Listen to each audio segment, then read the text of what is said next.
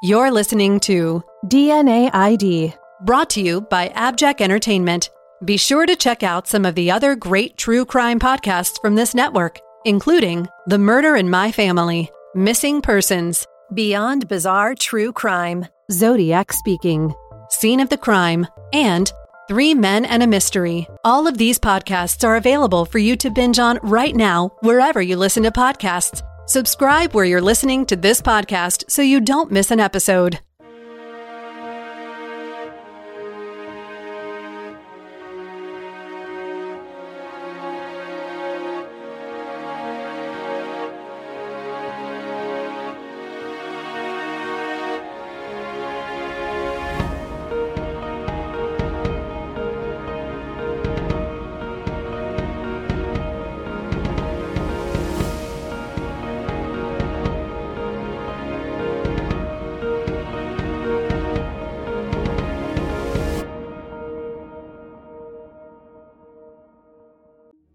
Episode 32, Troy and LaDonna French. It was 2012. I know, much more recent than the vast majority of the crimes I've covered to date. At 2:12 a.m. on the morning of February 4th, a 911 call came into the Rockingham County, North Carolina Sheriff's Office. The cell phone caller, a woman, was hysterical, screaming and unintelligible. I'm going to play an excerpt. You might want to turn your volume down a little bit because the audio could be jarring. I'm getting 911.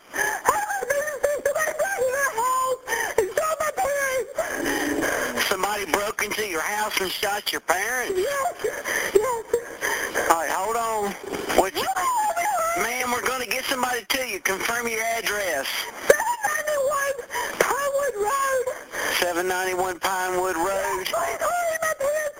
They're dying. Hurry, please. Yes, ma'am. Ma'am, calm down. Calm down. The dispatcher's going to send you help, okay? Do you have any idea who it was? No, they came in my room and they started jumping on me and they were trying to cover my mouth. They took my phone and they ran. They had a gun and my parents, they heard me screaming and then they shot my mom and dad and they ran out the door. I don't know how they got in the house. The caller was Whitley French, age 19. Somehow this dispatcher managed to discern what Whitley was saying. Someone broke in and shot her parents. She herself was shot in the arm, she said. You can tell from the audio that Whitley is terrified out of her mind. She can be heard begging her father to talk to her, to tell her what to do to help him. About 6 minutes into the call, following the cues of the dispatcher, Whitley performed CPR on her dad, who lay on the floor. He's not breathing anymore, she says breathlessly. His eyes are closed. He doesn't have a pulse. I'm giving him CPR. The operator asked her to check on her mother. Whitley cried, My mom, she's not making any noises. She's laying near the door and I don't want to go over there.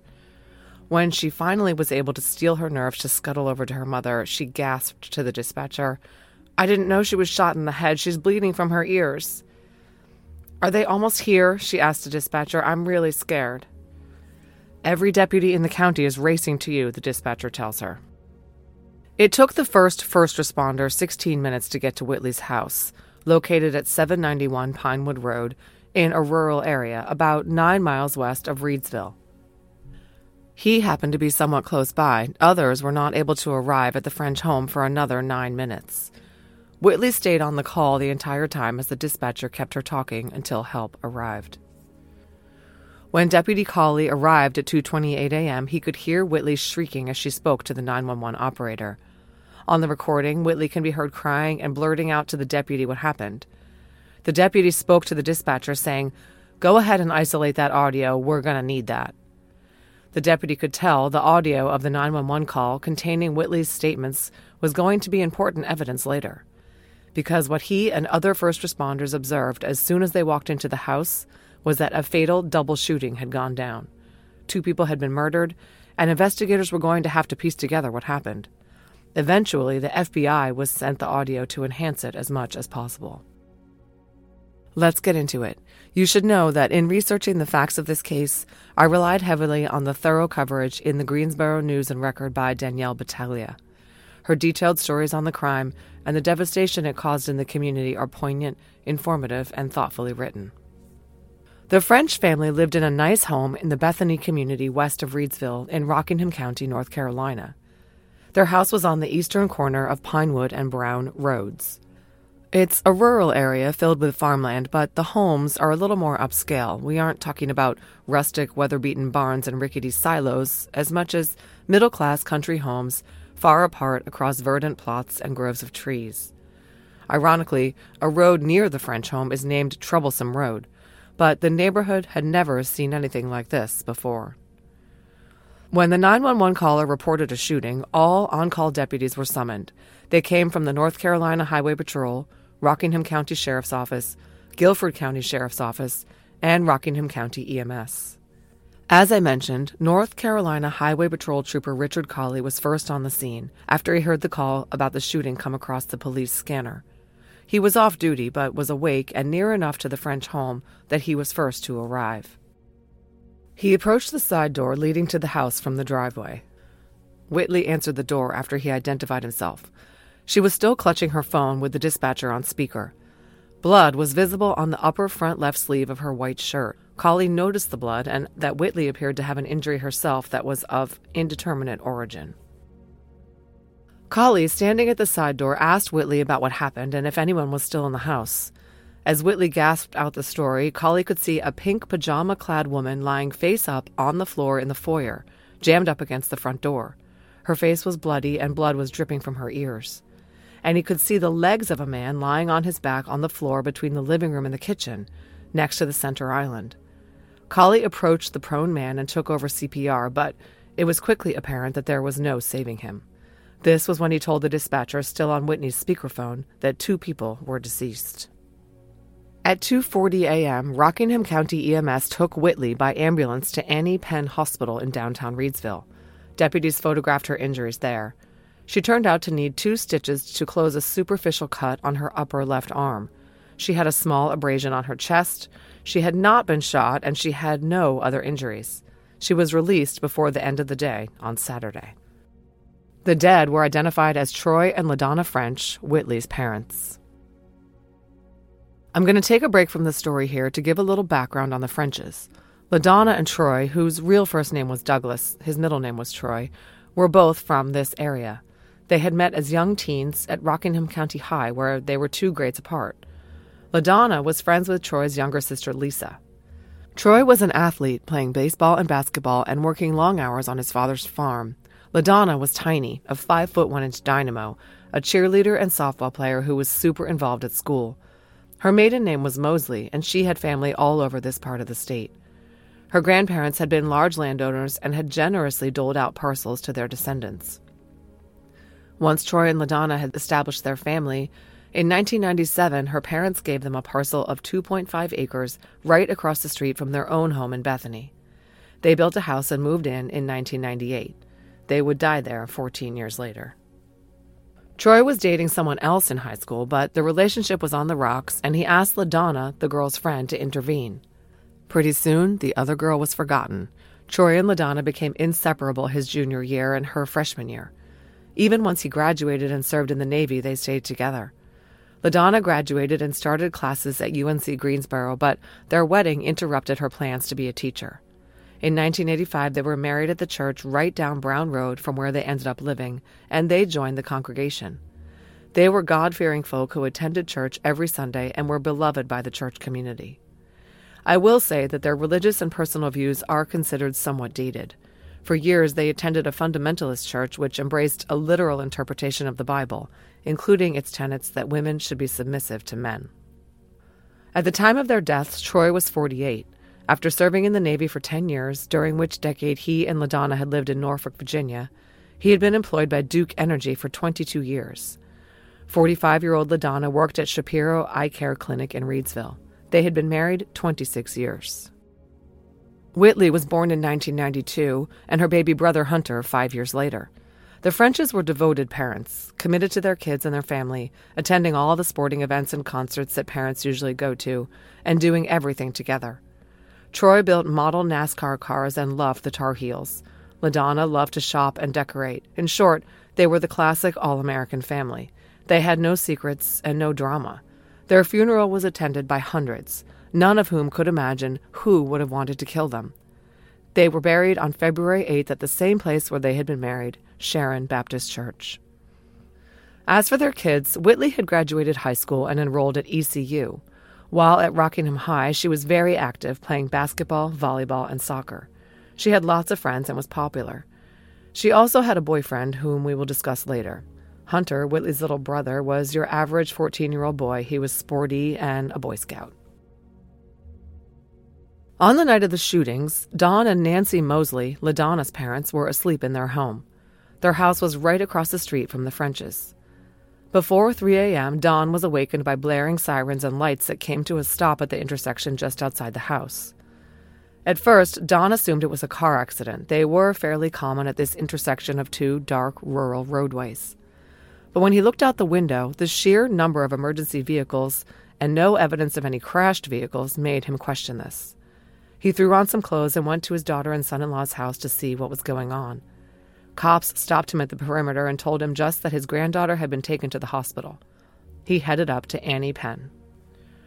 Troy's brother Craig French was awakened by a call from their sister Lisa French Moore. She told him there was a break-in and Troy had been shot. When Craig arrived at Troy's house, a deputy told him bluntly that the homeowners were dead. He headed up to Annie Penn Hospital, where he met up with Lisa and her husband, and Dawn Mosley, and Anne French Fawcett, Troy, Craig, and Lisa's mom. They were all completely bewildered by the abrupt tragedy that had befallen their family. In fact, it was incomprehensible. After some discussion, Craig and Lisa and their significant others got in the car and drove 2 hours plus to Goldsboro. Hunter, Whitley's 14-year-old brother and LaDonna and Troy's son, was there on a swimming trip for Rockingham County High, where he was a freshman. On almost any other night, he would have been home in bed when the tragedy struck. Troy and his mother Anne had been planning to drive to Goldsboro the next morning to watch Hunter's meet. Instead, Hunter was pulled out of his meet by his coach and told by his aunt and uncle that his parents had been killed. As for the community, this kind of crime was completely foreign. When I heard the call, it was unusual, Sheriff Sam Page noted. We don't have a lot of home invasions. I'm very concerned until someone is brought to justice. Neighbors were freaking out. They started locking their doors and dusting off their guns, thinking they might be next. If it happened to the Frenches, it could happen to anyone. The French home was very visible, located at a four-way intersection of well-traveled roads and not nestled among trees. A strange vehicle parked nearby would stand out, as would a middle-of-the-night pedestrian. The sheriff's office stepped up their patrols of the area and issued an official request for information, asking anyone who saw a vehicle or person near the French home around 2 a.m. on the night of the murders to contact the Rockingham County Sheriff's Office. Crime Stoppers established an anonymous tip line and a reward for information. Whitley was questioned at the hospital and again the day after her parents' funeral. Here is what Whitley told police happened on the night her parents died. Whitley had just arrived home from college at ECU for a weekend visit. It was the first time she'd been home since Christmas break. On Friday, February 3rd, when she arrived at home, she chatted with her parents. Then, while her dad made dinner, she popped across the street to say hi to her grandma, Nancy. Her dad called her and said dinner, her favorite Japanese dish, was ready. She went back home, they ate and caught up, and then went to a girls' and boys' basketball doubleheader at Rockingham County High School, Whitley's alma mater, and the school Hunter attended. After the game, they returned home and Whitley went upstairs to bed around 10:30. She got ready for bed and used her laptop to watch Netflix. College kids are always so excited for the comforts of home when they had been living in crowded dorms or some bleak apartment. And Whitley fell asleep in her childhood bed. Around 1:30 a.m. she woke, used the bathroom, and turned off her laptop, which was still glowing. She went back to sleep, and then she woke abruptly. Someone had climbed onto her bed. It was pitch black in her room, so she could not see the person, but whoever it was, he was straddling her. This is literally my worst nightmare, and I can't imagine how absolutely terrified Whitley must have been. My first instinct would be to scream, and that's what Whitley did, loudly. A scream that pierced the night until the intruder's hand slapped down over her mouth to quiet her. But Whitley's screams had wakened her parents, whose master bedroom was on the ground floor of the house. They started running toward the stairs leading to her room, located right at the top of the staircase. Hearing the footsteps and yells of the people downstairs, the suspect jumped off Whitley and ran toward the top of the stairs. Whitley ran after him, trying to get to the safety represented by her parents. but they weren't going to be able to help her. The intruder stood at the top of the stairs and pulled out a gun. Whitley was not sure whether the gun had been in his hand before or not, but she watched as he pointed it at her mother. I'm not clear on how many lights were on in the house at this point. It was truly the middle of the night, and everyone in the house had been asleep. I would guess that the lighting was extremely dim and visibility was limited, and all of this happened in a matter of seconds. But Whitley could see that LaDonna stood at the bottom of the steps, one leg on the lower step facing upward toward the suspect, starting to climb the stairs. The suspect took aim and fired multiple shots as he ran down the stairs. LaDonna had only a split second to react, throwing her hands up in front of her as the gun fired. The shots hit LaDonna in the wrist, then the hand, then the shoulder, then the chest and head. She fell back and hit the ground of the foyer hard, her head coming to rest against the front door, eyes open and staring. Meanwhile, Troy French, clad only in his boxers, had been behind his wife as they ran toward the foyer and staircase. He watched in wide-eyed horror as the shooter ran down the stairs, firing away, and LaDonna fell back. Whitley was frozen on the stairs. Before Troy could react, a bullet hit him in the chest. He turned and ran toward the kitchen, but he went down, felled by the shot to his sternum. The suspect gave chase and shot Troy in the back where he lay. Then he stopped and turned back toward Whitley. A silent moment passed, and then he darted back toward her, past her, and to the front door. It was locked, and LaDonna's 180-pound body lay up against it. He shoved her out of the way, turned the latch, and ran into the night. What a story. Of course, the first thing that Whitley was asked was whether she recognized the person who had shot her parents. No, she said, the person had a hood up. It was dark. She never got a good look at him. She had no idea who the person was or what they had been doing in the French's house. The description she provided was so vague as to be almost useless. Sheriff Page released a description of the suspect wanted in the French murders based on Whitley's recall. It was a person of unknown gender or race, between 5'8" and 5'9", and weighing between 160 and 170 pounds. The person had an average build and wore a light gray hooded sweatshirt with green strings and green pants. Let's go back to the crime scene investigation. For obvious reasons, the county crime scene unit cordoned off the French property and house, and investigators started poring over them in excruciating detail. They had to try to determine from the physical evidence what the real circumstances of the shootings were, rather than just relying on Whitley's story. It's not that they didn't believe her, but they had to do their due diligence and independently verify her tale, which was a little outlandish, of a stealthy hooded intruder who got into a locked house undetected, climbed onto her bed, murdered her parents, and disappeared into the night like a phantom. The whole scenario, to be honest, was somewhat doubtful. But they noted that Whitley's story told in interviews with investigators was consistent with the story she had told on the 911 call and when Deputy Colley arrived. If it was made up, she was good at not slipping up in her relation of the details. Rockingham County Sheriff's Detective Jason Joyce obtained a search warrant covering the entire home within 4 hours of the 911 call. They executed it at 6:19 a.m. They collected a pill, some keys, and 4 neckties, among other things. I could not get anyone in the Rockingham County Sheriff's Office to talk to me about this case. Both detectives who worked it have since retired. So, some aspects of the story will have to remain speculative. One of the questions I had was, why did police collect the 4 neckties? And the only reason that makes any sense is if they had reason to believe the suspect had touched them. Perhaps they appeared to be disturbed, and investigators theorized the perp could have been planning to use them as ligatures. I'm just not sure. Anyway, Troy and LaDonna were left lying where they fell for 12 hours. Investigators wanted to be sure to capture the scene as close to as-is as possible. North Carolina State Bureau of Investigation Special Agent Kelly Cummings and Rockingham County CSI Detective Bobby Richardson processed the scene. They could see that Troy and LaDonna had definitely been shot. There were bullet holes visible in both their bodies. And the door of the closet at the base of the staircase, right next to LaDonna's body, also bore some bullet holes. Remember, LaDonna was shot through the hand and wrist, and those bullets passed through. The initial searches of the home were intended to try to locate the gun, among other things. A second warrant, executed at 2:05 p.m., specifically addressed toward weapons, resulted in the seizure of 8 spent cartridge casings, 1 lead bullet projectile, and 4 projectiles of an unspecified material, a partial projectile casing, 2 shotguns, 2 rifles, and some ammo. But it was the gun they did not find that caused the most concern. Because inside the home, investigators located an empty gun box and purchasing papers for a Hi-Point 9mm semi-automatic handgun. The gun itself was nowhere to be found. Again, because the Rockingham County Sheriff's Office would not answer my questions, I have no idea where in the house the gun box was found. I assume it was in a cabinet or closet in the master bedroom, but that's a total guess. But anyway, inquiries of members of the French family provided some very perplexing information about this gun. Troy had told Nancy and Dawn, LaDonna's parents who lived across the street, that the gun had gone missing several weeks earlier. It was thought to have disappeared sometime in December of 2011, but he couldn't really be sure. He hadn't reported it, though. That was probably because he had found out that Hunter and a buddy had played with the gun without permission. After that was when he hid it. Yet it still vanished.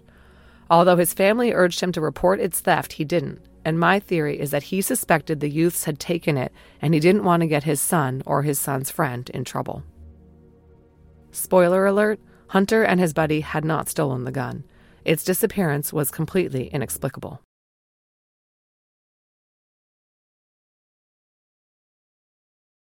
Pursuant to a third search warrant on the 15th, investigators collected some items that made it appear that they were looking close to home for answers in the double homicide. They seized LaDonna's purse and Troy's wallet, a thumb drive, a digital camera, an iPod and cell phone, and Whitley's laptop. They also collected fingerprints from Whitley, Hunter, and both deceased parents for comparison purposes. While the first searches were still going on, Sheriff Page addressed the throngs of media that had materialized outside the home. The rumored double homicide was big news in these parts, and reporters were eager for details. Page acknowledged that the Frenches were dead, murdered in a home invasion by an intruder who had not been apprehended. "It was a very tragic situation we have here today," Page said. Page was personal friends with the Frenches, and he felt invested in their case. He read the loose description of the suspect and told reporters that the armed suspect had left the house on foot. Autopsies on Troy and LaDonna were conducted at Annie Penn Hospital morgue.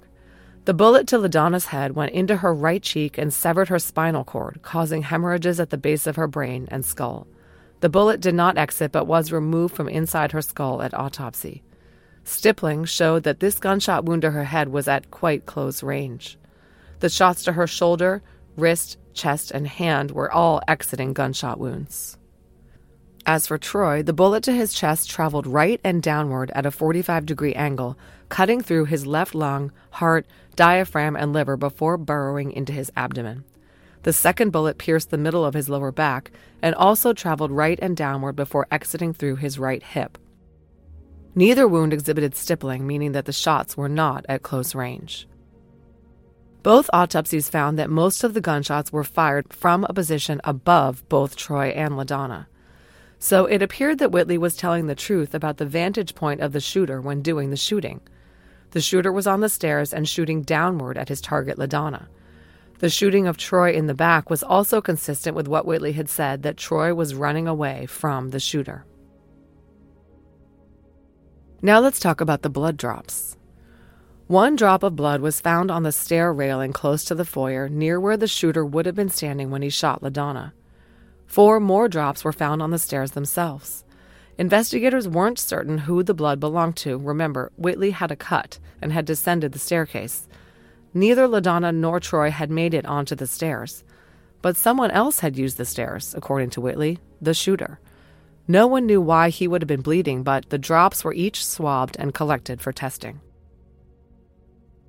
In the first minutes after the 911 call, as the all-hands-on-deck alert went out to multiple law enforcement agencies, a deputy spotted a man driving a silver extended cab Dodge pickup truck turning onto Sandy Cross Road from Iron Works Road, not far from the French's house. It was thought that the driver could have seen something or even been the shooter himself. Less than 5 minutes later, a second deputy spotted the truck turning onto Wentworth Street and pulled over the vehicle. The driver told him he was en route to his house in Reedsville from Logistics Control in Greensboro, where he worked. The man told deputies he had driven past the French's neighborhood, but he had seen no other cars on the road. He was allowed to leave, there being no reason to detain him. Investigators seized security camera footage from the McCollum's gas station, whose convenience store was a regular stop for locals. It was located about 10 minutes from the French home. They were interested in the footage between 10 and midnight on the night of the murders. Why, we don't know, other than perhaps they hoped that the surveillance cameras might have caught someone stopping for gas or supplies on their way to the French house. At the French house, deputies took the foyer closet door off its hinges and cut a bullet out of the bottom of the door where it was embedded on the wood. Now they could tell the type of weapon used. And they got a stroke of luck when they discussed the missing gun with Hunter. He said he did not take it after his dad found out that he and a friend had messed around with it.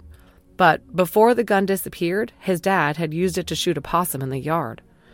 Following Hunter to the location on the property where the possum was shot, investigators found 2 shell casings still on the ground. They collected them and submitted them to the State Bureau of Investigation for firearm comparison testing. Sure enough, ballistics confirmed that the gun that had ejected the 2 shell casings found in the yard, which, according to Hunter, was his dad's missing 9mm handgun, was the same gun that had fired the shots at and into the Frenches, resulting in the 8 casings found at the murder scene. 6 months after the murders, the sheriff's office released this information to the public, but it just made no sense. The Frenches were killed with Troy's own gun, which had been MIA since sometime the previous December. And it made investigators wonder whether the shooter was someone the Frenches knew, because it appeared that whoever used the gun to kill them had access to the house. Investigators were baffled by Whitley's story that, 1, the house was locked on the night of the murders, and 2, the shooter had appeared to know that the front door was locked, as he flipped the latch to unlock it before attempting to open it. And they learned from Whitley that the family kept a hideaway key outside, as many homeowners do.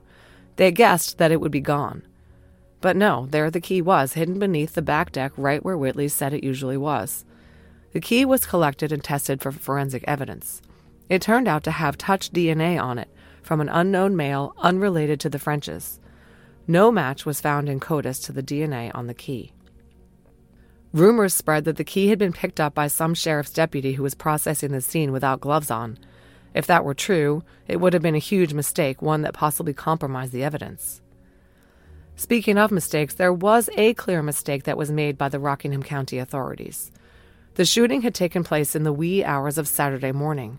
Investigators conducted the searches we've discussed, took photos, documented what they needed, and then released the home to the family at 10 o'clock on Saturday evening. The Mosley relatives and 4 friends pitched in to remove every trace of the crime so that Whitley and Hunter would not have to see anything when they returned home. They scrubbed the blood off the walls and floors, wiped up all the fingerprint dust, and burned the wood closet door that bore the marks memorializing the bullet trajectory. When crime scene techs returned days later to take another look at the door, there was nothing left. The day after the French's funeral, investigators started in-depth interviews of the family and friends of the slain couple. They collected DNA samples from family and from people who were regular visitors to the French house. Whitley worked with investigators, answering their questions on February 9th as best she could, and even returning to the home with them to reenact the murder on the 10th. The long-sleeve shirt she was wearing that night was submitted for testing. Investigators kept an eye on the injuries she sustained that night and documented their healing in photographs. She eventually would be interviewed at least 5 times over the next couple of years. A week after the murders, with the community on edge and the sheriff's office inundated with calls from concerned citizens, the RCSO issued a news release. It read, "It has come to our attention here at the sheriff's office that many rumors have surfaced regarding the French homicides in the past few days.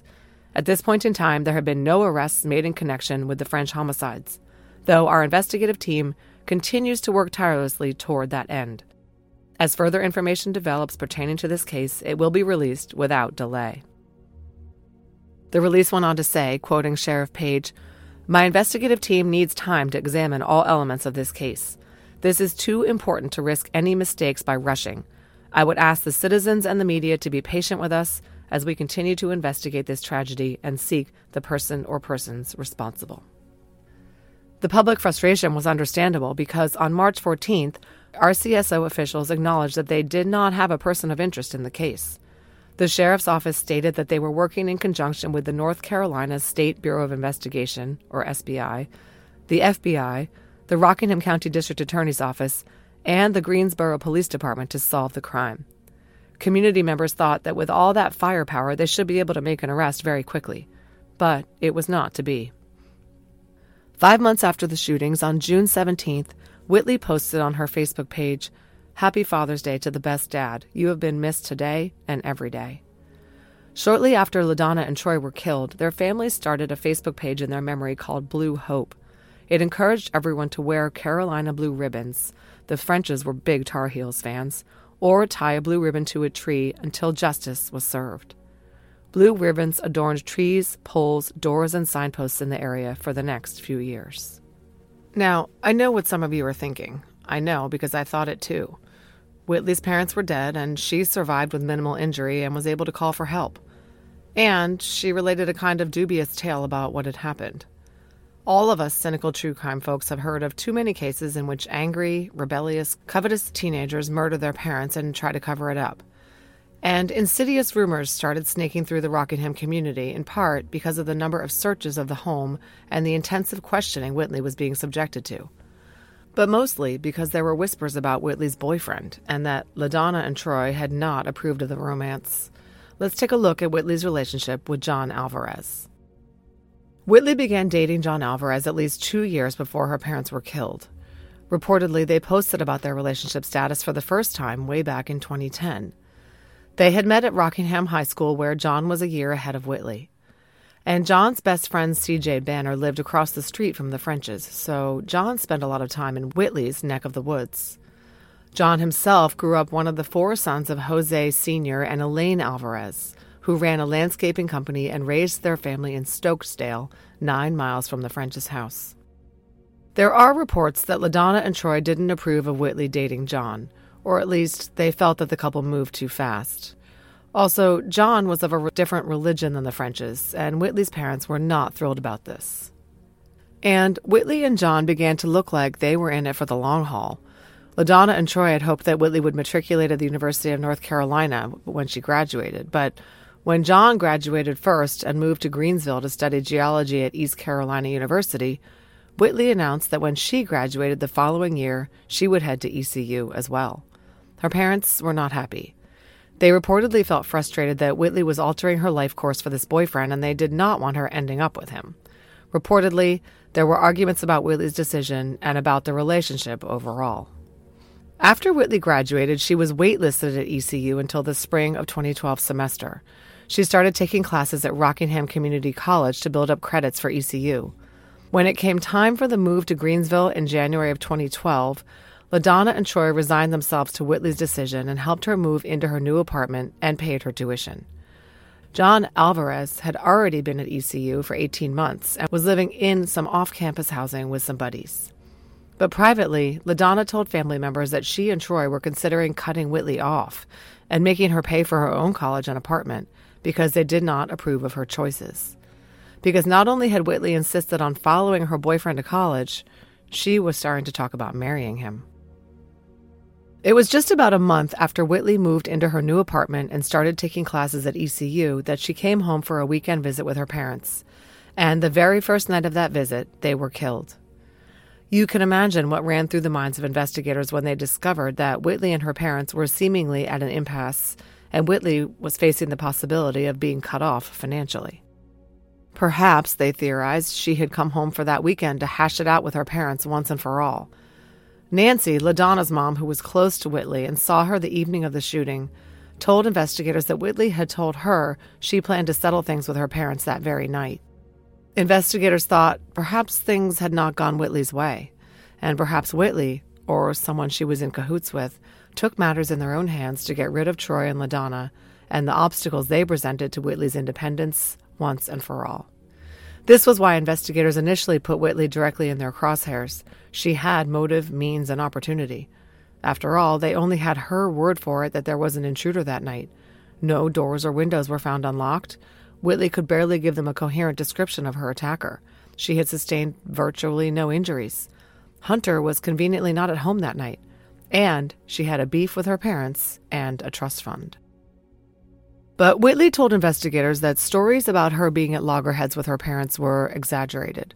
She said that 6 months before they died, they had started to come around to her plans to follow John to ECU. LaDonna helped outfit Whitley's new apartment, and she and Troy bought tees and sweatshirts at the ECU bookstore. But more than Whitley's word for it, there was some evidence that backed Whitley's original story up. Remember the 5 blood drops that crime scene techs had collected from the stairs in the French home? Well, this was 2012. In the old days before DNA, the police probably would have been very suspicious that Whitley herself had dripped this blood from the cut on her arm as she stood on the stairs shooting her parents. But after the shooting, they got a blood sample from Whitley and tested it against the blood on the stairs. The drops all belonged to the same person, not Whitley. The blood came from someone unknown to investigators. Whitley was telling the truth about the shooter being someone else. Sheriff Page held his second of 3 press conferences in this case in October 2012 and announced, quote, "Based on evidence collected at the French's home and analysis by the North Carolina State Crime Lab, it has been determined that a male homicide suspect left his DNA samples at the crime scene." The killer was a man. 6 months of swirling rumors about Whitley's involvement had done their damage, though. She stopped speaking to the media entirely, stopped posting on social media, stopped watching the news. The innuendos about her were just too pointed and painful. So Whitley was not the shooter, but there was a concerning discrepancy between the story Whitley told investigators and what they found once they got a search warrant for her phone and social media accounts. Her cell phone had been used at 1:25 a.m. on the night of the shootings, its signal bouncing off a cell tower 7 miles from the house. Digital forensic analysts noted that she had also posted on social media at that time. Remember, she had said she watched Netflix on her computer. She never mentioned anything about being on her phone. After the 1:25 p.m. usage, her phone was powered off. So if the shooter wasn't Whitley, then who? Well, as far as anyone knew, there was one man who could have had access to the home, both to steal Troy's gun and to get into the locked house on the night of the murders, perhaps with inside help. Of course, I'm talking about Whitley's boyfriend, John. Investigators learned that not only did Whitley's parents not approve of the relationship, John's parents didn't either. Reportedly, they did not care for Whitley. The blood drops in the home were male. Perhaps John and Whitley had worked together to eliminate her parents. She let him in, and he did the shooting. Whitley let it be known that she supported John and that she believed him not to be involved. She was quoted as saying, "I hate it for John because I know he didn't do it, and people are saying really bad stuff about him. He's a good person." Investigators asked for a DNA sample from John Alvarez early on. He was one of several men who were asked to give samples for comparison to the blood drop DNA, from which a complete male profile had been produced. In fact, any person whom investigators learned had ever been inside the French home was asked to give a voluntary DNA sample. None of them were a match, including John Alvarez. He was not the shooter. As I mentioned, Sheriff Page held a second press conference on October 30th, 2012, to update the public on the investigation. And there was lots to address. This was the venue in which the sheriff acknowledged that the Frenches had been shot with Troy's own missing gun. He also acknowledged that the gun had never been located. Sheriff Page made an interesting statement about the sheriff's department theory in the case. He said, quote, "We feel the attack was directed toward Whitley and her mother and father. We do not feel it was a random act." What he meant was, they did not believe this was an arbitrary home invasion. At this point, the sheriff confirmed that the shooter was a man. They knew this for sure, he said, because they had recovered his DNA. This was from the blood drops, but he didn't address the source at the time. Page said that there were no matches to this DNA profile in CODIS, nor was there a match to the DNA on the house key. But the DNA from the drops had been used to eliminate potential suspects, including several family members. Among the people who had been eliminated, Page said, were Whitley, Hunter, and John Alvarez. He said, quote, "This DNA evidence has helped to rule out those initially questioned in the case." Sheriff Page stated that he believed that the suspect lived in the area and might not come across as the type of person who would kill 2 people. But, he said, it was just a matter of time until the shooter was caught. "We have DNA. You can run, but you can't hide from your DNA," he said. "DNA is unique to you. It's just a matter of time." The officials reiterated their plea for tips, saying the shooter probably sustained an injury at the time of the shooting that might have been visible and probably showed the stolen gun to someone, but nothing panned out. By January of 2013, the case was officially cold. Sheriff Page penned a letter to lame duck Governor Bev Perdue. He wrote in the January 2nd, 2013 correspondence, quote, "At this time, all available information that has been received by investigators has been followed up on, and all leads have been exhausted. All evidence that has been collected in this case has been sent to the NC-SBI Crime Lab and processed by them. No suspect has been identified by any of the leads or evidence that has been processed." The letter asked for a $5,000 reward, which was granted by Perdue's successor, Governor Pat McCrory, to be given to an informant whose tips led to arrest and conviction of the killer. It was advertised for the first time on January 22, 2013, and it generated some tips, but they all led nowhere. On the first anniversary of the murders on February 4, 2013, Rockingham County Sheriff's officials held another press conference. And this one proved very confusing because they retracted some of the statements made in the October 30th, 2012 presser. If you recall, at that time, Sheriff Page said that Whitley and John, as well as Hunter, had been eliminated as suspects. Now, in February 2013, Captain Billy Parker said that was not the case. Asked about DNA, Parker said, quote, "At this time, I can say no one has been eliminated as suspects in this case. We're continuing to look at everyone." He clarified that while neither Whitley's nor John's DNA matched that at the crime scene, no one had been ruled out as having involvement. He confirmed that there were no hits in CODIS. Sheriff Page came up to the mic and said that when he made his statements in October, he meant only that the DNA was not Whitley's or John's, not that they had been crossed off the suspect list altogether. It sounds to me as though Sheriff Page was comfortable eliminating John and Whitley from the suspect list, but others were not so sure. Let's talk about what happened with the French kids after Troy and LaDonna were killed. The family home was foreclosed on by the Federal Home Loan Mortgages Corporation. The house was sold to a private buyer in 2013. According to Danielle Battaglia's reporting, LaDonna and Troy French's will stipulated that Troy's sister Lisa Moore and her husband Todd Moore would get custody of Hunter, who was still a minor. Hunter tried out living with a few different family members and finally settled in with Troy's aunt and uncle, Faye and Carl Stone. He left Rockingham High and transferred to a private school in Greensboro. As for Whitley, she never wanted to spend another night in the home where her parents had died. She moved in with her dad's mom, Anne French Fawcett, and then eventually returned to ECU. Both kids would inherit their trust funds when they attained the age of 25. In May of 2015, Whitley and John tied the knot. The couple had weathered the tragedy that befell her family and continued to ignore their relatives who disapproved of the union.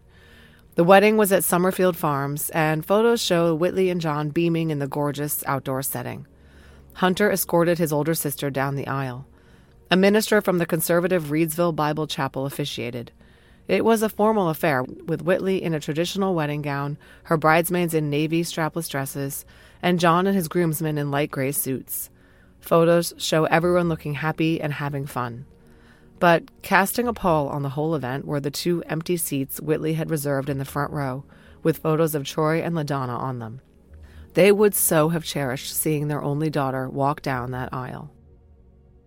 Some people whispered that it wasn't appropriate for Whitley to have such an elaborate wedding with her parents' murders remaining unsolved, but she could not wait forever. For the investigation, which had now cycled through several lead detectives and outlived the career of one district attorney, showed no signs of progress. Binders of materials accumulated and thousands of man-hours were expended. And a lot of DNA samples were collected and compared to the suspect sample.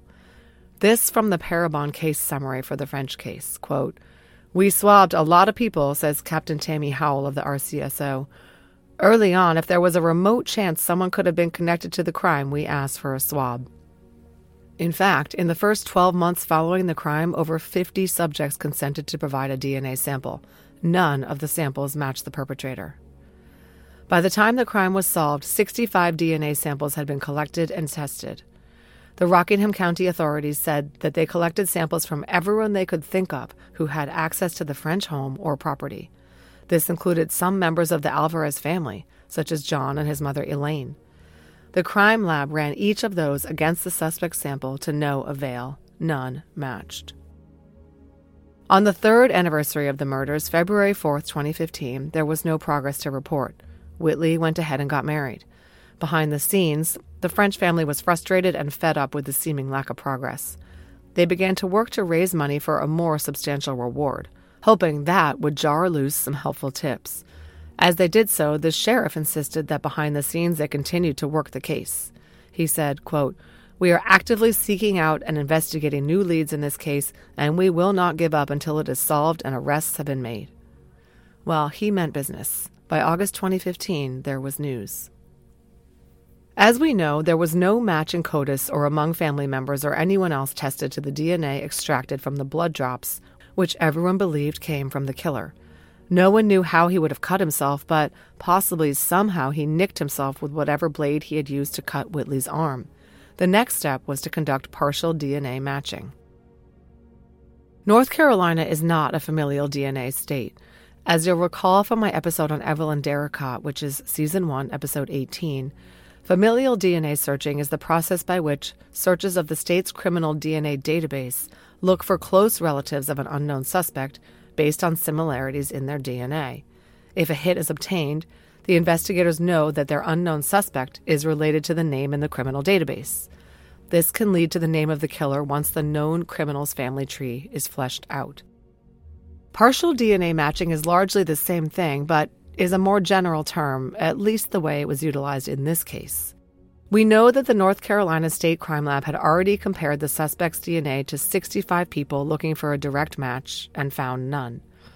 But then, in 2014, the RCSO sent the profile of the unknown suspect to the University of North Texas for Human Identification Lab to conduct a comparison to a specific DNA profile to see whether there was a familial relationship.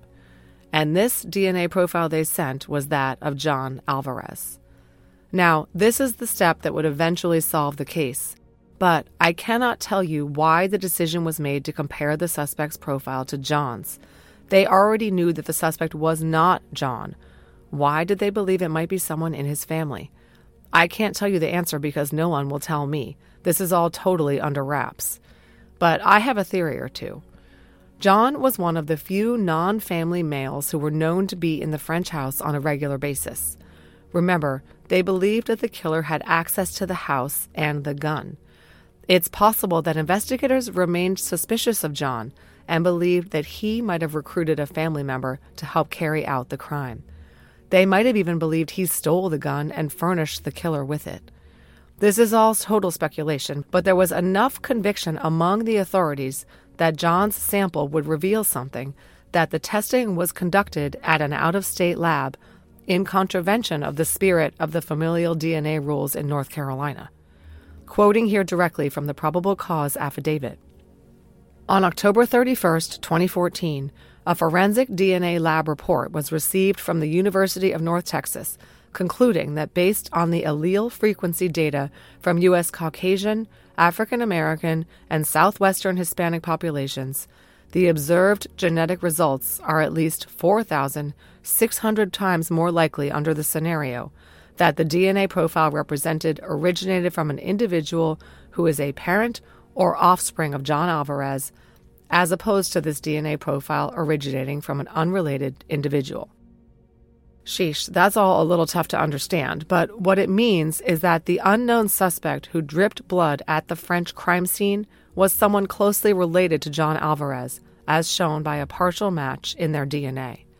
So, whatever investigative theory had led to the partial match testing had been correct. Someone John was related to was the killer. A YSTR test was next.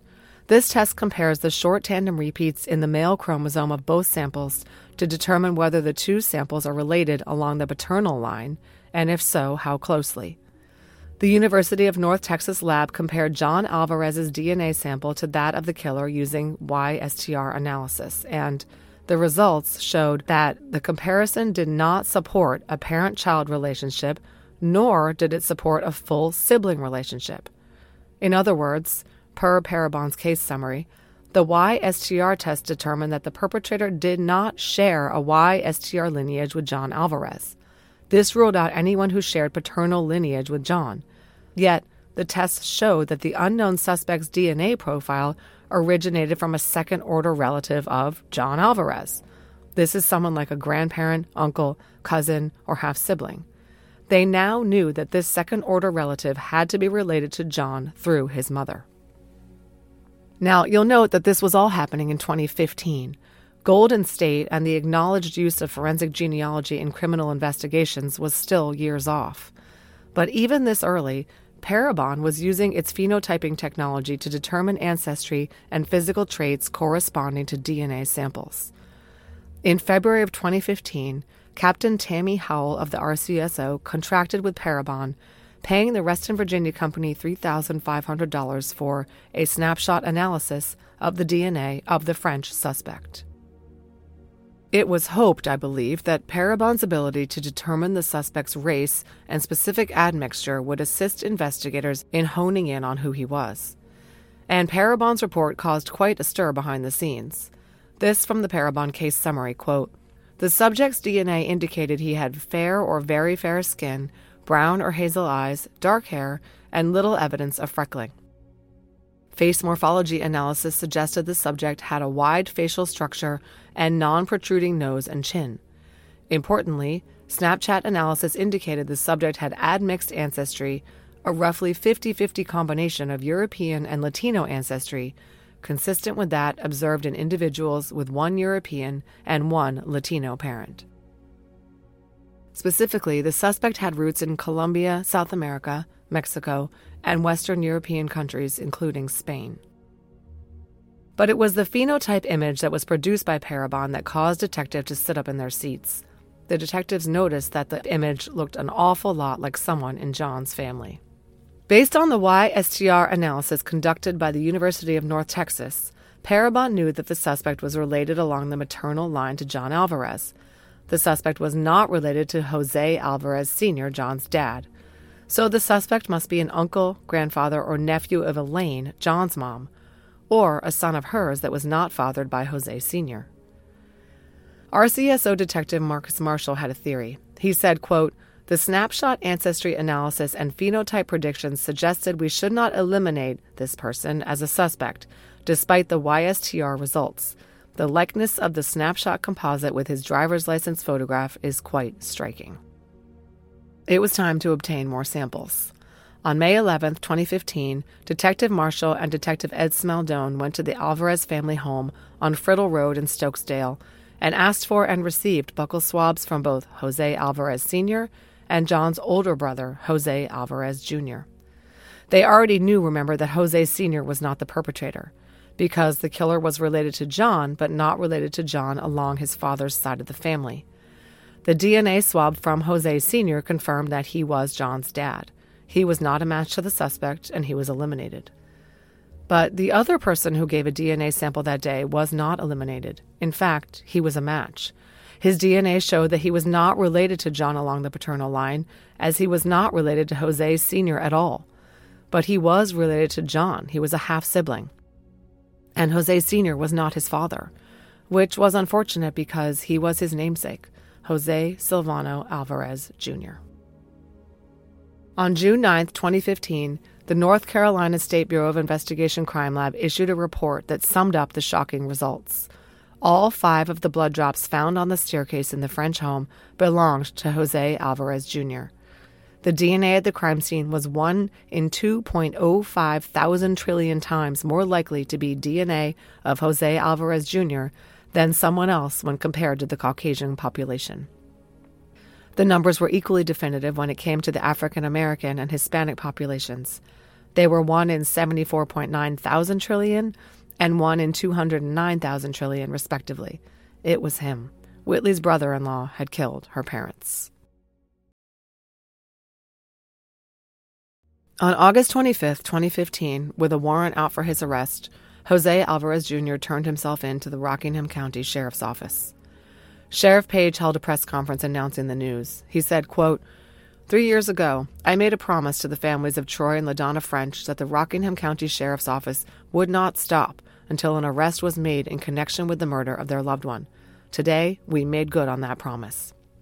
Sheriff Page would not answer questions as to whether Alvarez had acted alone, and District Attorney Craig Blitzer would not address investigators' theory of the crime or speak to motive. "We have not developed a motive at this time," he said. "I don't need a motive to prosecute Mr. Alvarez." Of course, this was true, but everybody wanted to know why.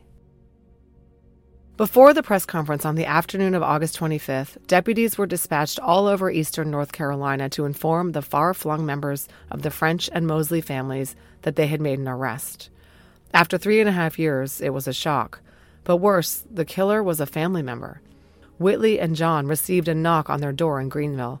It's hard to imagine how quickly their elation must have turned to dismay at hearing who the killer was. John learned in one fell swoop that his older brother was only his half-brother, and he was a murderer. Whitley learned that her husband's brother had taken the lives of her parents. Alvarez was charged with 2 counts of first-degree murder. At his bail hearing on August 26th, the Alvarez family was in attendance, and so were many members of the French and Mosley families, because now, with Whitley and John married, the families intersected. Whitley and John chose not to attend. When Alvarez was led in shackles and a prison jumpsuit, there were tears from most of those present, particularly Jose Sr., the family patriarch. As he cried, members of the victims' families consoled him. The suspect did not make eye contact with anyone, keeping them firmly affixed on the ground beneath his feet. Rockingham County District Judge Tony Grogan stated simply, "You are charged with first-degree murder in the deaths of Troy and LaDonna French. These charges come with a maximum sentence of death or life in prison." Judge Grogan granted prosecutors' request to hold Alvarez without bail. He was remanded to the Rockingham County Jail. Not everyone at the hearing was so forgiving toward the suspect.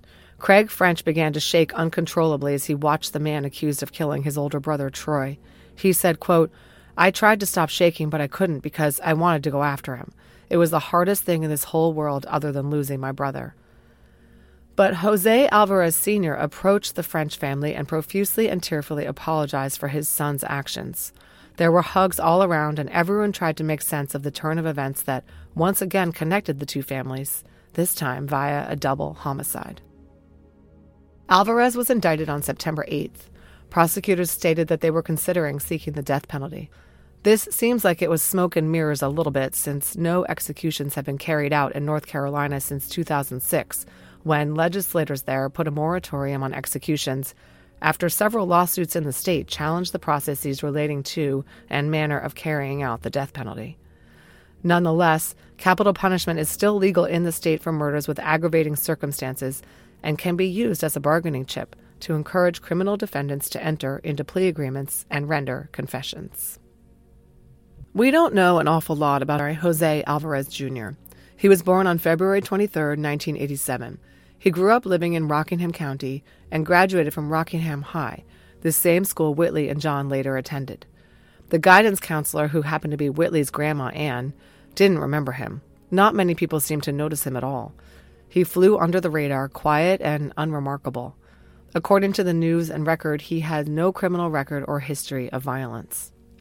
He lived at home for 28 years, residing with his parents and working in their landscaping business. But he moved to Greensboro 1 week after his DNA swab was taken.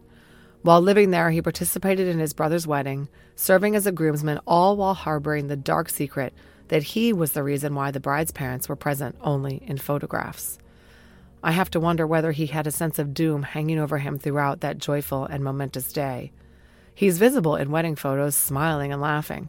He would be arrested a few short weeks later. When he was, he denied ever having set foot in the French home. Alvarez had an excellent attorney, Winston-Salem-based Assistant Capital Defender Vincent Rabel. Rabel was a consummate professional who worked side by side with District Attorney Craig Blitzer to handle this case with dignity and decorum. Blitzer and Rabel agreed to postpone any decisions about the death penalty until both sides could complete all their due diligence. Eventually, with Alvarez's acquiescence, they decided on a plea deal that would spare him the death penalty. I reviewed the plea agreement, which was a strangely impersonal check-the-box type form. Alvarez's name is typed in under the pre-printed State Versus header. Typed X's marked the boxes where Alvarez acknowledged that he understood the charges against him, had received the advice of counsel and was, in fact, guilty. He recognized that the maximum penalty, typed in under total maximum punishment, was death. The plea arrangement language was short and sweet, quote, "The defendant shall be sentenced to life without parole upon his pleas of guilty to each count. In return, the state agrees not to pursue a capital sentence in each case. The state agrees not to pursue or charge any other offenses arising from the defendant's activities at the residence of Douglas Troy French and LaDonna Mosley French." The form was signed by all parties: Alvarez, his attorney Vincent Rabel, prosecutor Craig Blitzer, and Judge Wilson, on July 8, 2016. At a July 7th hearing on the plea agreement and sentencing, Rabel asked the Rockingham County Superior Court to accept the plea agreement. He addressed the court, discussing his client and why he deserved to be spared the death penalty. He acknowledged that there was overwhelming DNA evidence from the blood drops connecting his client to the murders. It could not be denied that the blood drops were left by the shooter, he acknowledged. And he said his client had acknowledged his guilt. He told the court he had hired an expert to undertake a psychological evaluation of Alvarez. Dr. Coleman spent hundreds of hours with Alvarez. This evaluation was partially intended to determine whether Alvarez could plead insanity. Rabel said that he had considered self-defense, mental disability, and insanity as defenses to the capital murder charges. But in the end, Alvarez wasn't crazy or suffering from any kind of incapacity, and the evidence against him was incontrovertible. Rabel did his best to try to make Alvarez out to be a little bit of a victim. He was pushing to get the 2 life sentences called for by the plea agreement to be served concurrently rather than consecutively. He said mitigating circumstances called for the judge to exercise his discretion in favor of concurrency. Rabel said his client was born with the cord around his neck, and he had suffered at least 1 concussion playing baseball and had even lost the time once. He came from a religious and supportive family, but could not focus on his college classes at NC State and dropped out. Dr. Coleman observed that Alvarez was increasingly isolated, a loner with few friends, and an increasingly dominant fantasy life. She diagnosed him with severe anxiety disorder. She said that he functioned at a teenage level, not someone pushing his 30s. He was emotionally and financially dependent on his parents. At the end, Rabel emphasized that Alvarez had no criminal record. District Attorney Craig Blitzer was not going to give an inch. Alvarez, he said, did not deserve any leniency. He didn't own up to the crime. He got caught after great time and expense was expended on the case. Even after he was brought into the station, he denied it all. When he took a polygraph, he still denied it. And even after they arrested him, he didn't accept responsibility. He hid all the evidence by discarding it, and he premeditated the murders when he put the knife away and grabbed the gun. Blitzer asked the court to hand down consecutive sentences in case subsequent changes in the law abbreviated Alvarez's sentence for some reason, opening him up for parole.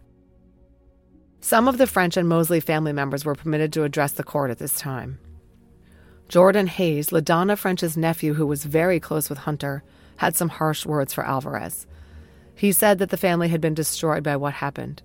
Speaking directly to the prisoner, he said, quote, "I'm glad they're not giving you the death penalty. I'm glad you're going to rot in jail. I hope you rot in hell." Jordan Hayes' mother, Kathy, is LaDonna French's sister. Her family lived right next to the French house, and the 2 sisters were extremely close. She said to Alvarez, quote, "You have destroyed our family. I live right by their home, and I drive by there and their grave sites every day." She talked about how Whitley had missed observing so many milestones with her parents, taken away from her and Hunter by Alvarez. Kathy also said that it was because of him that the community blamed Whitley and John. "You have made your own family suffer," she said. "I love your parents and brother, but you have broken their hearts." Craig French, so angered by the murder of his brother, said he had thought constantly about ways of killing Alvarez. But now, he said, he was able to forgive. This feeling was echoed by Anne French, Troy's mom. "We are thankful that the French family is free from anger, hatred, and all that could hold us bound in this horrible state," she said in court. "Know that you are forgiven." Alvarez was permitted to make a statement in court. "I do regret what happened," he said. "If I could take it back, I would. If I could change something, I would. All I could say is, I'm sorry. That's all." Judge Ed Wilson was inclined to accept the plea agreement, saying that it allowed the family to avoid a trial and possible appeals, and perhaps to begin putting it all behind them. He sentenced Alvarez to 2 consecutive life terms in prison without an opportunity for parole. "You will die in prison," Judge Wilson told him. Alvarez is now serving out his sentence at Central Prison in Raleigh. Full disclosure by Jose Alvarez Jr. of what exactly went down on the night of the shooting was one of the requirements of the plea agreement. Everybody wanted to know, how the heck did all this happen? Why was Alvarez in the French home that night? How did he get Troy's gun? Why did he kill LaDonna and Troy? And why didn't Whitley recognize him when he climbed onto her bed? Remember, Whitley's description of the suspect was about 5'8". Alvarez is about 5'3". She said he was 160 to 170 pounds. He is diminutive and thin, 140 on a good day. This is a good illustration about exactly how unreliable eyewitness accounts can be. Whitley knew him, and in the dark, chaotic, and fleeting incident, she failed to recognize him. And he took on much larger proportions in her mind than in reality. Fear can do that to a person. But there was another reason she failed to recognize her boyfriend's brother. He was wearing a mask. She never saw his face, but she didn't know why she never saw his face, so she never told the police that the intruder was wearing a mask. So what was Alvarez's connection to the French family, and why was he in their home creeping around in the middle of the night wearing a mask? Of course, his brother was dating Whitley, but Alvarez was 4 years older than John, and his being his brother would not necessarily mean that he was known to or familiar with the Frenches. However, Reidsville is a small community of just 15,000 where many of the families know each other, whether from church, school, or community involvement. And investigators found that Alvarez had been hired by Nancy, Troy's mom, to care for her rose bushes. This was at the house across the street from the Frenches. She told the News and Record, quote, "He was as nice as he could be and quiet." Nancy and her husband Don had become friends with Alvarez's mom Elaine after the murders. She stopped by to express her condolences and they hit it off. Of course, this was years before any of them knew that her son was Troy and LaDonna's killer. The Alvarez's 2 younger sons also played baseball and often chatted with members of the Mosley and French families in attendance to watch Hunter in the bleachers. After the news came out that her son murdered Anne French Fawcett's son, Elaine said, "My heart goes out to them," and commented on how hard this must be for the family. But that wasn't all. This was not a case where Alvarez for some reason targeted the French home that night, perhaps to rob the family he probably perceived as affluent. The truth was much, much weirder. It turned out that Alvarez was obsessed with the Frenches and their home. We don't know exactly when he first entered the house. It started when Whitley was at the Alvarez home where he lived, and she inadvertently left her driver's license behind. Alvarez noted her address, and he found a spare key the Frenches had hidden outside the house, because as a professional landscaper, he knew exactly where people typically hid their keys. Note to self, don't hide the key under the mat or a flower pot. Alvarez stole the key and copied it, replacing the original so no one would know. And while the family was sleeping, on many, many occasions over the 6-month period leading up to the slayings, he would let himself into their home and silently revel in the comforts the house had to offer. Sometimes he entered when he knew no one was home, and sometimes he let himself in when he knew the residents were home. He crept in and actually watched the family sleep. He would dare himself to spend 5 minutes, 10 minutes longer in the house. And this is really odd. He smelled things. This from the statements in court. He was fixated on smells, defense attorney Vincent Rabel said. Quote, "The French house was a model home. Everything was new and freshly painted." And this is the weirdest of all. Alvarez really enjoyed the smell of the French's clothes dryer. I'm going to have to find out what kind of model they have. On one of Alvarez's clandestine excursions into the house, he stole Troy's gun. He had it with him on the night of the shooting for self-protection, he said. Of course, this illustrates that Alvarez was fully aware that what he was doing was wrong, illegal, and potentially could cause a confrontation. And it did. We learned from the courtroom statements that Alvarez didn't plan the murders. He didn't dislike or have any animosity toward the Frenches. In fact, as we now know, he seemed fixated on them instead. And on the night of the murders, just as in many nights previously, he entered the home knowing the Frenches were home. We know that Whitley was awake around 1:30 a.m. Remember, she was on her phone at that time. Alvarez entered her room just after 2. and when he did, he stepped on a floorboard that creaked. Whitley, probably just lightly asleep at that point, turned to see what the noise was, and in the dim light, she could see only the hooded figure frozen in place near her bed. And she did what any of us would do. She screamed. She pulled the sheet over her head and screamed and screamed. Her shrieks pierced the silent, peaceful night and woke up her parents downstairs. Panicked, Alvarez jumped on top of Whitley to shut her up and hit her arm with the knife he was holding, cutting her. When he heard Troy and LaDonna start to run, he jumped off Whitley and ran to the stairs to escape. But LaDonna was already at the base of the staircase, between him and the door. Alvarez fumbled to stow the knife, cutting himself in the process, and grabbed the gun. He fired, mowing down the parents, simply reacting to being caught red-handed and desperate to get out of the house. Blitzer said in court that, quote, "The motive in the murders was just escape from that house. It was not about an attraction to Whitley." After shoving LaDonna's body aside and unlocking the front door, Alvarez ran to his car parked on a dirt road that was somewhat hidden from view and drove off. He wasn't dumb. He immediately ditched the knife, gun, and bloody clothing he was wearing that night in a dumpster near his home. They were never recovered. This was why there was no sign of a break-in at the French home, and the killer had known that the front door was locked. He had a key and was all too familiar with the nocturnal locking-up habits of the unsuspecting family. District Attorney Blitzer held a press conference after the sentencing. He emphasized the complexity of this case, with 324 pieces of evidence, 65 buccal swabs, and 4 DNA labs. The total cost of $5,000, most of which went to Parabon, was footed with funds seized from criminal enterprises. Blitzer said that the shell casings found at the scene, being matched to the gun stolen from the house months earlier, focused their investigation close to home, but the elimination of everyone who had known access to the house stymied the investigators. Without the snapshot component, the case might have gone unsolved. Blitzer shed some more light on the homicides, the strange convicted young man, and the motivations that drove him to seek out the French home.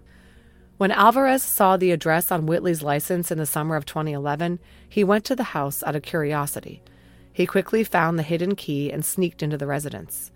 Inside, Alvarez became enamored by the newness, the organization, and the cleanliness of the home. He told investigators, quote, he was entranced by the nice things that Troy, LaDonna, Whitley, and Hunter had. Over the next 7 months, he sneaked into the house on numerous occasions. Sometimes he had been drinking. He was infatuated with the residents and their possessions. Blitzer described the double homicide as a simple crime of opportunity. Alvarez had no special feelings about Whitley. In fact, he had often entered the home when she was away at college.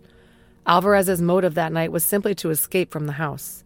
Blitzer stated that the BAU had posited from the intruder's transition from knife to gun that he was cornered and desperate to escape. Whitley was left alive simply because she was not standing between the killer and the exit, the front door. As we know, the key found under the deck was used by Alvarez to make a copy, but he replaced it and never used it again. The unknown male DNA profile on the key, which did not match the profile from the blood drops, did not come from mishandling by the RCSO, Blitzer said. Rather, the touch DNA is believed to have come from whatever hardware store clerk copied the key. As for why Alvarez locked the door behind him while he clandestinely walked around the house, he told investigators he always locked the deadbolt on the way in case the family woke up and checked the door. Now, there may be those of you who wonder, or perhaps even suspect, that Alvarez was the fall guy, that maybe Whitley and his brother participated behind the scenes, and that they used him to eliminate the Frenches, the perceived obstacle to their happiness.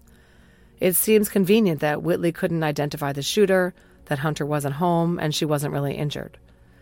I can't assuage your doubts, and I do believe that a lingering suspicion of John Alvarez is what led investigators to order the partial DNA match testing.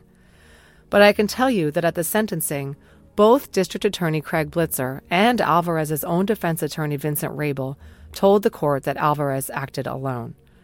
Rabel is a very well-known and effective defense lawyer. If his client could lessen his own culpability by placing the blame on some co-conspirators, Rabel would absolutely go for it. Why would Alvarez keep silent and take the fall for Whitley and John? The answer is he wouldn't. At the press conference, Blitzer took care to state affirmatively that the French case is closed. There is no evidence of any additional suspects, and authorities announced a complete and total exoneration of Whitley. Blitzer reprimanded the media and the public for pointing the finger at Whitley. He said that in her time of need, she was abandoned by the community and eventually driven out of state. She and John had moved to Texas after they graduated from ECU. Blitzer angrily cited a reporter who circumvented restrictions on communications with Alvarez and sent him a secret letter in prison, saying that she did not believe him to be guilty and offering to tell his side of the story. On the contrary, Blitzer said, Alvarez voluntarily gave a DNA sample, confessed his deeds as part of the plea agreement, and took sole responsibility for his crimes. Sheriff Page, a vehement supporter of Whitley's and John's innocence from the beginning, stated bluntly that there is zero basis to believe that anyone but Alvarez was involved. After just 4 years, the French case was closed thanks to partial DNA matching and DNA phenotyping. And if you're one of the bad guys, they're coming for you. Don't forget, if you're interested in becoming a regular supporter of the show, you can join Patreon to become a DNA ID patron and receive episodes ad-free. Just go to patreon.com and search for DNA ID. And if you're interested in some fun DNA ID merch, visit customizedgirl.com/s/DNA ID podcast. Thanks for listening to this episode of DNA ID. To contact the show, please email us at dnaidpodcast@gmail.com. Follow us on social media at DNA ID Podcast on Instagram, at DNA ID Podcast on Twitter, and at DNA ID Podcast on Facebook. Use the Spreaker app if you'd like to comment on episodes of DNA ID, and I'll be able to see your comments and reply to them. DNA ID is written, researched, and hosted by me, Jessica Betancourt. It's produced by me and Mike Morford of Abjack Entertainment. Music by Connor Betancourt. Check out our other collaborative podcasts, Scene of the Crime, Missing Persons, and Beyond Bizarre True Crime. Hi, I'm Celeste. Hi, I'm Richard. Hey, I'm Christy. And I'm Tally. We're the hosts of Unethical Podcast.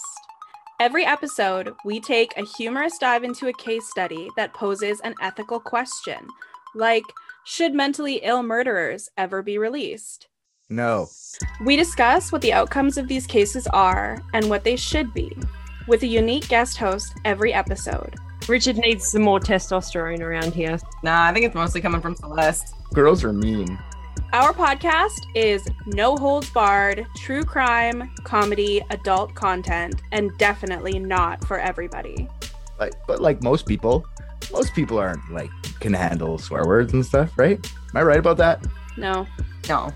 You can subscribe wherever you eat your podcasts to listen. Follow us on Instagram, where we post our teasers to guess what's coming next. And join us on Facebook to get involved in the conversation. Welcome to Unethical Podcast.